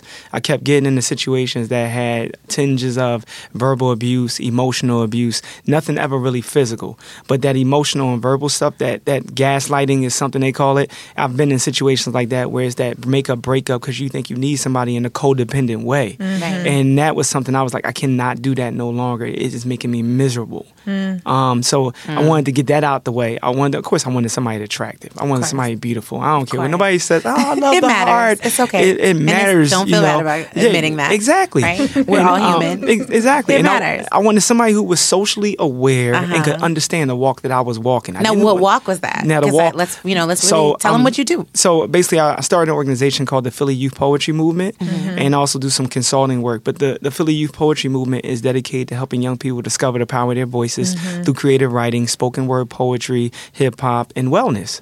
And those are the things I really, really I'm serious about when we talk about creating mechanisms in our community that produce healing outcomes. A lot of people don't want to solve the problem because the problem is how they make their profit. So solutions is the one thing that can actually bankrupt them in the end. So I'm not one of those people. I don't care. The problem is killing the people. Let's fix the problem. Right. Everything else, God will grant me space to be prosperous in another way if that's the case. So I just wanted somebody to understand that my passion for young people was so important. I didn't need the distraction. I needed somebody that would help fuel me in that way. And Helanah has done a lot of those things. And I think that's so important because that's one of the things, that's my purpose. That's my passion. And I think losing my father really, really got me to understand how important it was that I had a father and how many young people, period, that I became a father figure to. I have about 8 young people, now some of them in their 20s. They call me dad. And that's an honor, like straight up. Right. And she gets it. I didn't want the woman who I've had in the past that would be like, you care more about them kids than you do about me. Or you think the only thing out there is the community. What you going to do when you have kids? Like, I didn't want the person that was going to throw that in my face. I needed the person that was going to help me work through that to find a balance, though. Now, Helanah, you chose Greg. It just says he chose you. Did. Yes, I did. Tell me a little bit about what your single woman journey was like, and then how you decided that Greg was your partner. Yeah, for me, I do health and wellness education through a variety of ways, and it's really important for me. It was really important for me at the time, especially because I was going through that personal journey to figure out what that balance meant for me. What was my emotional, between physical, like your life spiritual, and your love, and how you wanted to live your life, and what type of love you needed in it, right? Yes, like how absolutely, that fits. absolutely. And I had been dating a guy long distance for a little while, and I had just broken that off. So I was like, I'm out of the game. I'm focusing on my work. I was in a new space. And a place so many women have been at or will be at. And I was really, I have to be honest, like I think I attracted Greg, or I manifested Greg because I was so focused on myself. I was taking those trips. Like I was working with mentors and traveling with doctors and really digging deep into my craft. And in that space is when I met him. I wasn't looking anymore. No. I literally wasn't looking anymore. And so that I think was a big part of me being who I was when we met, that allowed him to then fall in love with me as I was developing and growing. And that's what ultimately made you fall in love with Greg as well, right? Yep, definitely. And it was funny, before I met her, I was dating somebody because I just came back from overseas. I was teaching in Africa, and I just came back from overseas. And I remember this girl I was dating. She was a dancer, ballet, and she was talking about moving and possibilities. I remember the last date we went on, it was interesting. It was almost like somebody just put up a wall between us. Like when she got out of my car, I was like, I'm not going to talk to her again in this fashion. You just felt like that? I felt like, and I was like, and I remember talking to one of my close friends. I'm like, yo, sis, I don't know what happened. I really like this girl. I feel a little bit rejected. I don't know what to do, but it seems like this is more about the universe, or this is what God needs me to do. It was one of those conversations. In a new direction. Exactly. And no matter how tough it is, sometimes you have to move in that direction. So I started focusing on myself, a little bit salty because I felt like I was rejected. And then lo and behold, like maybe 2 weeks later, I'm at this conference performing, and here I meet Helanah. And it was magical. It was magical. I always say like a magical story. Yeah, it was magical. I always say like I would have married Greg the day I met him. It sounds like, I mean, come on, you guys cried. Yeah. You cried. Yeah. We did. Let's not take away from that. You cried together day one. Yes. But you know what? Okay, so for two people, obviously so madly in love, but also just so conscious and so devoted to their own individual missions, right? For health and wellness and change, especially within our culture for Black people. Yeah.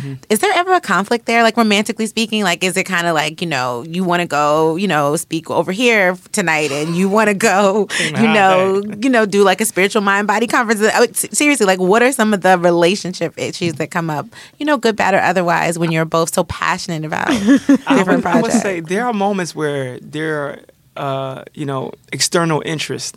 External interest, that's a good way to put it. Events pop up, and Helanah's like, I want to go here. And I'm like, well, I want to go here. And it's like, okay, which one we want to go to? Because they're both important. They're both important. And sometimes you just got to make the split. Like, okay, go to which you need to go to. Because you need alone time in relationships too. Absolutely. You need not to forget who you are as an individual. You need to be complete to make a whole. Exactly. Yes. We've been talking so much about that. Like, it's not that you come 50% and then he comes 50% and y'all make 100. You come 100, he comes 100, and then you have abundance. Two complete beings. Yes. Exactly. To make a new whole. And the problem is, I know you've heard of this term, poverty consciousness. When you act out of desperation for a lot of things, or you don't think you have enough. A lot of people go into relationships with that same mentality around love, not money, but love. They do the same thing in their relationships. So they go into the relationship thinking somebody's going to complete them, when the reality is they have to consistently be doing the work to complete themselves. And that's an ongoing journey. I don't think anybody will reach that perfect spot where, I'm whole, I'm complete. But I think the reality is this. You continue to do the work, and if you have a partner that understands, they have to also do their personal work. When things pop up, the baggage pops up, the childhood trauma pops up, you can actually address it because you're vulnerable enough and you have a safe space within your relationship. Right. A lot of people let their friends be their safe space and their only safe space, and they share stuff with their friends instead of stuff they're supposed to share with their mate. And that's a huge part of the problem why a lot of relationships fail. Well, I think it's really interesting that you guys are so passionate about change in your individual careers, and I can tell that you've come together and been very passionate about sculpting the way you love each other and what your relationship and marriage ultimately is going to be. And I think that that's a correlation. Like, you know, when we think about who we want to be with and why, we have to think about how we're going to grow as individuals, stay true to our purpose, and then stay true to that relationship. Yes. Yep, I agree. You know, okay, so this might be a tough one, but do either of you feel like you would have been able to be this happy with someone who maybe wasn't as passionate about changing the community or enacting change in lives? Like, could you make it work? I have to say no on that one because I tried it. You did? Yeah, I dated guys who did other things, Didn't who were care not what concerned you were up to, with your cause. And, you know, I'm a Capricorn. I'm definitely that goat hopping the mountain, aspiring to higher heights, right? All the time. I wish you guys could see her. She's doing the fingers. She's going with the heights. I mean, so that's a strong visual. Right. Like, that's really who I am. So, I've been with folks, like with men in the past who have not been able to match up to that, even just energy level, right? And it doesn't work for me. Eventually, I just start dragging them along. And that tends to be very destructive. So for me, I would have to say no. And I think Greg has enough independence that I can't drag him along. He's going to speak up for himself. He's going to say something. And I have the same. So I think that's what keeps us balanced. We're both very independent, strong-minded people. Our counselors always say, like, we're both so intelligent. We're so highly intelligent that sometimes we don't get it. Like, true. we analyze certain things. Yeah. So I think our challenges are a little bit different. And I have to drop a teaser because we met that day. I always say I would have married you that day, but we broke up. Like, we started talking. I was living in DC. Greg was living in Philly. We were long distance. I was coming to see him. He was coming to see me. And then we hit a wall, and I was like, "Yo, do you want to date me or not?" Like, she hit me. What are we doing? What's happening here? For the people listening, she hit me with this question. I had to. What was the question? She said, "Are you ready to date me or no?" What are we doing here? That's how it started. Okay. Then the next question was, what are we doing? Are we dating? When she said, so what are we doing? Oh, man. Oh, Greg's face, he went ghost white. Oh, he man. went ghost white. In the dark. You can see me glow. Yo, and he had no answer.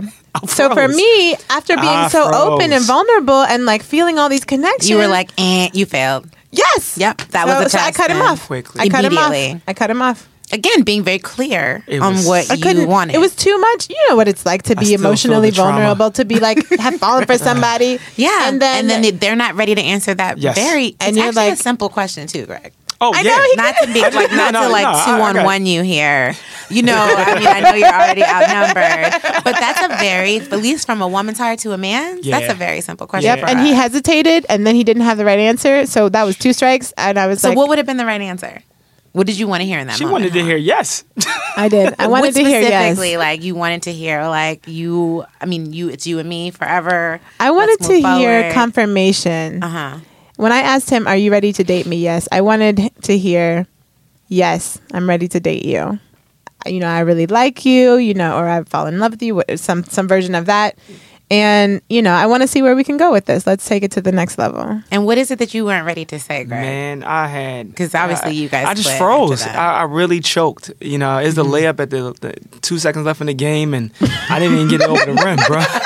It was bad. I just was... Because you were looking at a strong black woman who was very clear, correct me if I'm wrong, Helanah, very clear on exactly where she wanted to be, where she felt she was, people listening and to where this. she was going. And you were ready. You were ready to They play. going to be like... No, he wasn't ready. You know how many men just got cut off after listening to this? Like 100 men in the New York tri-state area globally. Yes. Just got hit. They just don't even know what happened. I just tell you, brothers, 2 weeks later, you gonna feel it though. Oh, it was tough. I think for me, I had to step into what was the pattern I kept developing, because I've done that before, and it's almost like you're laying away the relationship, and you're 7 months in with a person, and you have no understanding, no definition of what you're doing, so therefore there's no clarity, there's no vision of moving long term, and that's what I didn't understand from a woman's perspective, which was so detrimental to the relationship that they were developing with me. Mm-hmm. So I was taking that same pattern into this relationship with her, and I was scared. I literally was scared. I mean, I was afraid, because I've had my heart broken. Mm-hmm. I was the guy in college who had his heart broken and didn't go all out. I stayed to myself. Mm-hmm. And we talking about, it was 15, 20 months of abstinence just in college alone, because I knew if I would take that wreckage to another person, I would hurt them. Isn't it heavy? Wreckage. Wreckage. If you're, wreckage. Yes. Like wreckage. Straight up. Yeah. Everybody has a little wreckage. Yes. Because sometimes we hit walls. Yeah. Right? Exactly. And, we got to rebuild and repair. Mm-hmm. Yep. So, what happened was I continuously did this work. I mean, I went into this whole, I fasted. Mm-hmm. I am not playing. I fasted. I got deeper into prayer. Mm-hmm. I got deeper into, I was exercising every morning. I also think you didn't believe me. He didn't believe me when I said, we're done. Right. Because you meant it. He kept calling. He was sending me emails when he had never sent to email addresses he had never sent emails to. He was texting. Do I call now? It got really Is it morning? Is it Do afternoon? I text? And this is the stuff ladies don't get to hear a lot. But when a man is kind of really, really serious about someone, they really, really care, it's a lot of thoughts that go on in our head when you cut us off. Right. And I mean, I was like, dang, I just reached out 5 days ago. She didn't even see that text. I know she saw that text.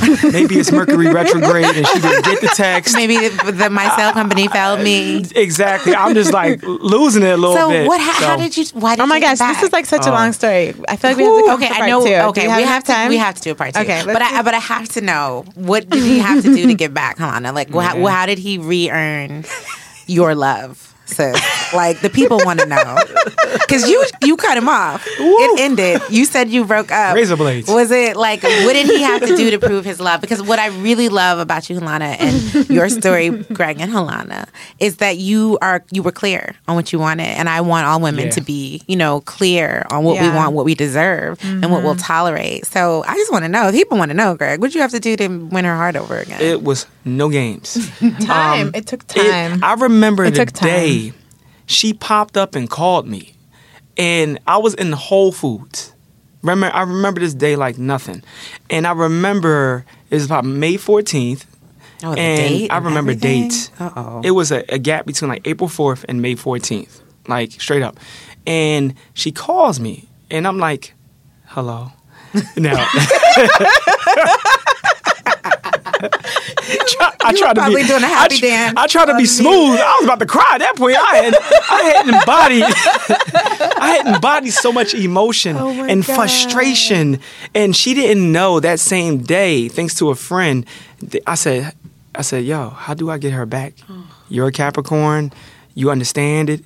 What do I need to do?" She said, "Write her letters." Oh, kick it old school. Write her letters. And I was like, Put the smartphones down. I was like, "You serious?" She said, "From the heart. Trust me. Write her letters. And if she don't come, she don't come. But at least you tried. Write her letters. It's an act of faith, I know." Did you handwrite her letters? Yes, he did. 6-7 page Slow clap. letters. And 6-7 page front to back letters Slow on clap. the cloud paper at Marshall's and I made it an arts and at craft Joann's project. Fabric. Like he bought like those puffy stickers that you can that you could like the textured stickers with the sparkles. Wait, did you spray a little did you spray some smell goods on there? Did you spray smell goods? Yeah, it was all. She likes sandalwood oil. So he put all of that. He put all his heart and thought. So okay, so long story short, I was writing in Arabic because she knows how to speak Arabic. Yeah, he was going for the heartstrings. What? He learned how to say. I was like, I gotta let her know that I understand her. Yeah, so and it wasn't no games. I was he would write "Ohabbak" on the bottom. I love you in Arabic. Okay. So I can understand why you guys are here today. This is you put in the work. Yeah. And it took time. To be honest, it took time. That phone call alone was about 5 hours. We didn't get off the phone, and I just kept trying to stretch it. I was like, I hadn't talked to you in a month plus. You're like, I'm not hanging out. It had been longer than a month. Going. I said a month plus. It was like 3 months that we didn't speak. Nah, babe. Nah. It wasn't that long. He counted the days. I would have left. Okay, it wasn't that long. You exaggerate. That's hyperbole. Here's the thing I do want to say. Women don't get to hear what men go through when we cut them off, but I think what men don't get to hear when women cut them off is how much that the women suffered too. Just as hard as it was for him to try to figure out how to get me back, I had to stay strong and go cold turkey because I wanted him to know I was serious. And you wanted to be And fair. I was suffering. Right, like he thought this was like easy for me. Like when we finally ended up talking afterwards about everything, he was like, oh yeah. And I was like, you have no idea what I went through just to hold this up because this was important to me. Like she snuck to one of my poetry shows and I had no clue she was in the crowd. Like it was like I just had to see him 10 days later. Man, there's so many stories to say about. I didn't know that till after it came. But now, mind you, I'm writing letters for weeks. We talking about for weeks, and I'm not responding. I'm reading them all, but I'm not responding. Now I'm just like, so like maybe like the 6th letter because I would write them I would write them over the weekend, and I would send them on a Monday. And I would just pray over them. And it would be like, I'm sitting in class right now teaching these kids at such and such school. I'll just be honest. It's 4:11 p.m. And I'm thinking about you. My day was blah, blah, blah, blah. And I would, what else happened? Hold on, wait. What else happened is I was traveling for work a bunch. So I didn't get the letters until they had all stacked up. So I had a roommate. You got to really read through all of them. I had a roommate who was like, yo, you got all these letters? And I was like, what letters? And it was like, boom, Greg. And I was like, what? And I read them all over and over for the whole weekend, and I just cried all weekend. I had no clue. Now, mind you, I'm still writing letters. She's not responding. We went in deep, y'all. Yeah, we did. Let's pull out. Let's to be continued. Yes, to be continued. But what I will say is, I invited you guys on the show because your love story inspires me. And now we're at the end of the show. My favorite part, I call it Love Notes, where everybody needs to just get out their notes section in their phone or whatever, you record whatever you need to do and listen up. Mm-hmm. My note for this, my love note after this conversation is simple. Be clear on who you are, what you want, what you deserve, what you need. Yes. Don't be afraid to conjure up that man or that woman. Don't be afraid to say, you know what? I want exactly all of these things. My heart needs exactly all of these things. And I'm going to wait for it. Because obviously you will recognize it when you see it and it will come to you. Yeah. And I think you really have to have faith in your standards. And faith in your heart, and stay true to that. And also note that even two completely beautifully connected, spiritually connected individuals still have to work at it. Yes. Relationships are work, always, all the time, all day. But that's normal. Yeah. Thank you guys so much. It was a treat. Thank you. This was so much fun. I love your love. I have a love crush on you. And can you come back? Yes. You have to come back. Because we're not done here. Because I really just we had to get into these letters, Greg. Yeah. Helanah, I think you need to bring one. I will. I'll bring We need to get in the mind of a man, Greg. I'll bring We them. need to understand what you guys are thinking. Thank you, Helanah. We need it. And I'm we big need on, to know. I'm big on redefining that vulnerability. Reimagining masculinity. And one of those things is like, vulnerability is key. Yeah. And I just said, I'm going to lay my heart out there, everything I was thinking. And bring a letter. This is great. Thank you guys so much. Thank I adore you. I appreciate it. Yes, Thank you. team love. It's possible. It's possible. There's hope. Thanks to our guests, the Carmichael Show's Tiffany Haddish and Amber Stevens-West, and Woke Bay's Greg and Helanah. If you enjoyed these conversations, be sure to listen and subscribe to other great episodes of Yes, Girl. You can find these on Apple Podcasts, Google Play, or anywhere you get your podcasts. Thanks to the folks at Digital Media for their production work. We got a new one in the house. Hey, Lou. Hey, Lou. Hey, Lou. And thanks, of course, to our sponsors, Blue Apron and Adam and Eve. We'll see you next week. Hold up. Before we see you next week, we love reading your tweets and seeing your feedback on social media and in the reviews. Please use hashtag YesGirl. And Corey, tell them where to find you. I'm at Corey Murray. I'm at Yoli Zama, YOLIZAMA. And I am at Man, Wife, Dog, because that's my family of 3. And we thank you for listening. Okay. Bye.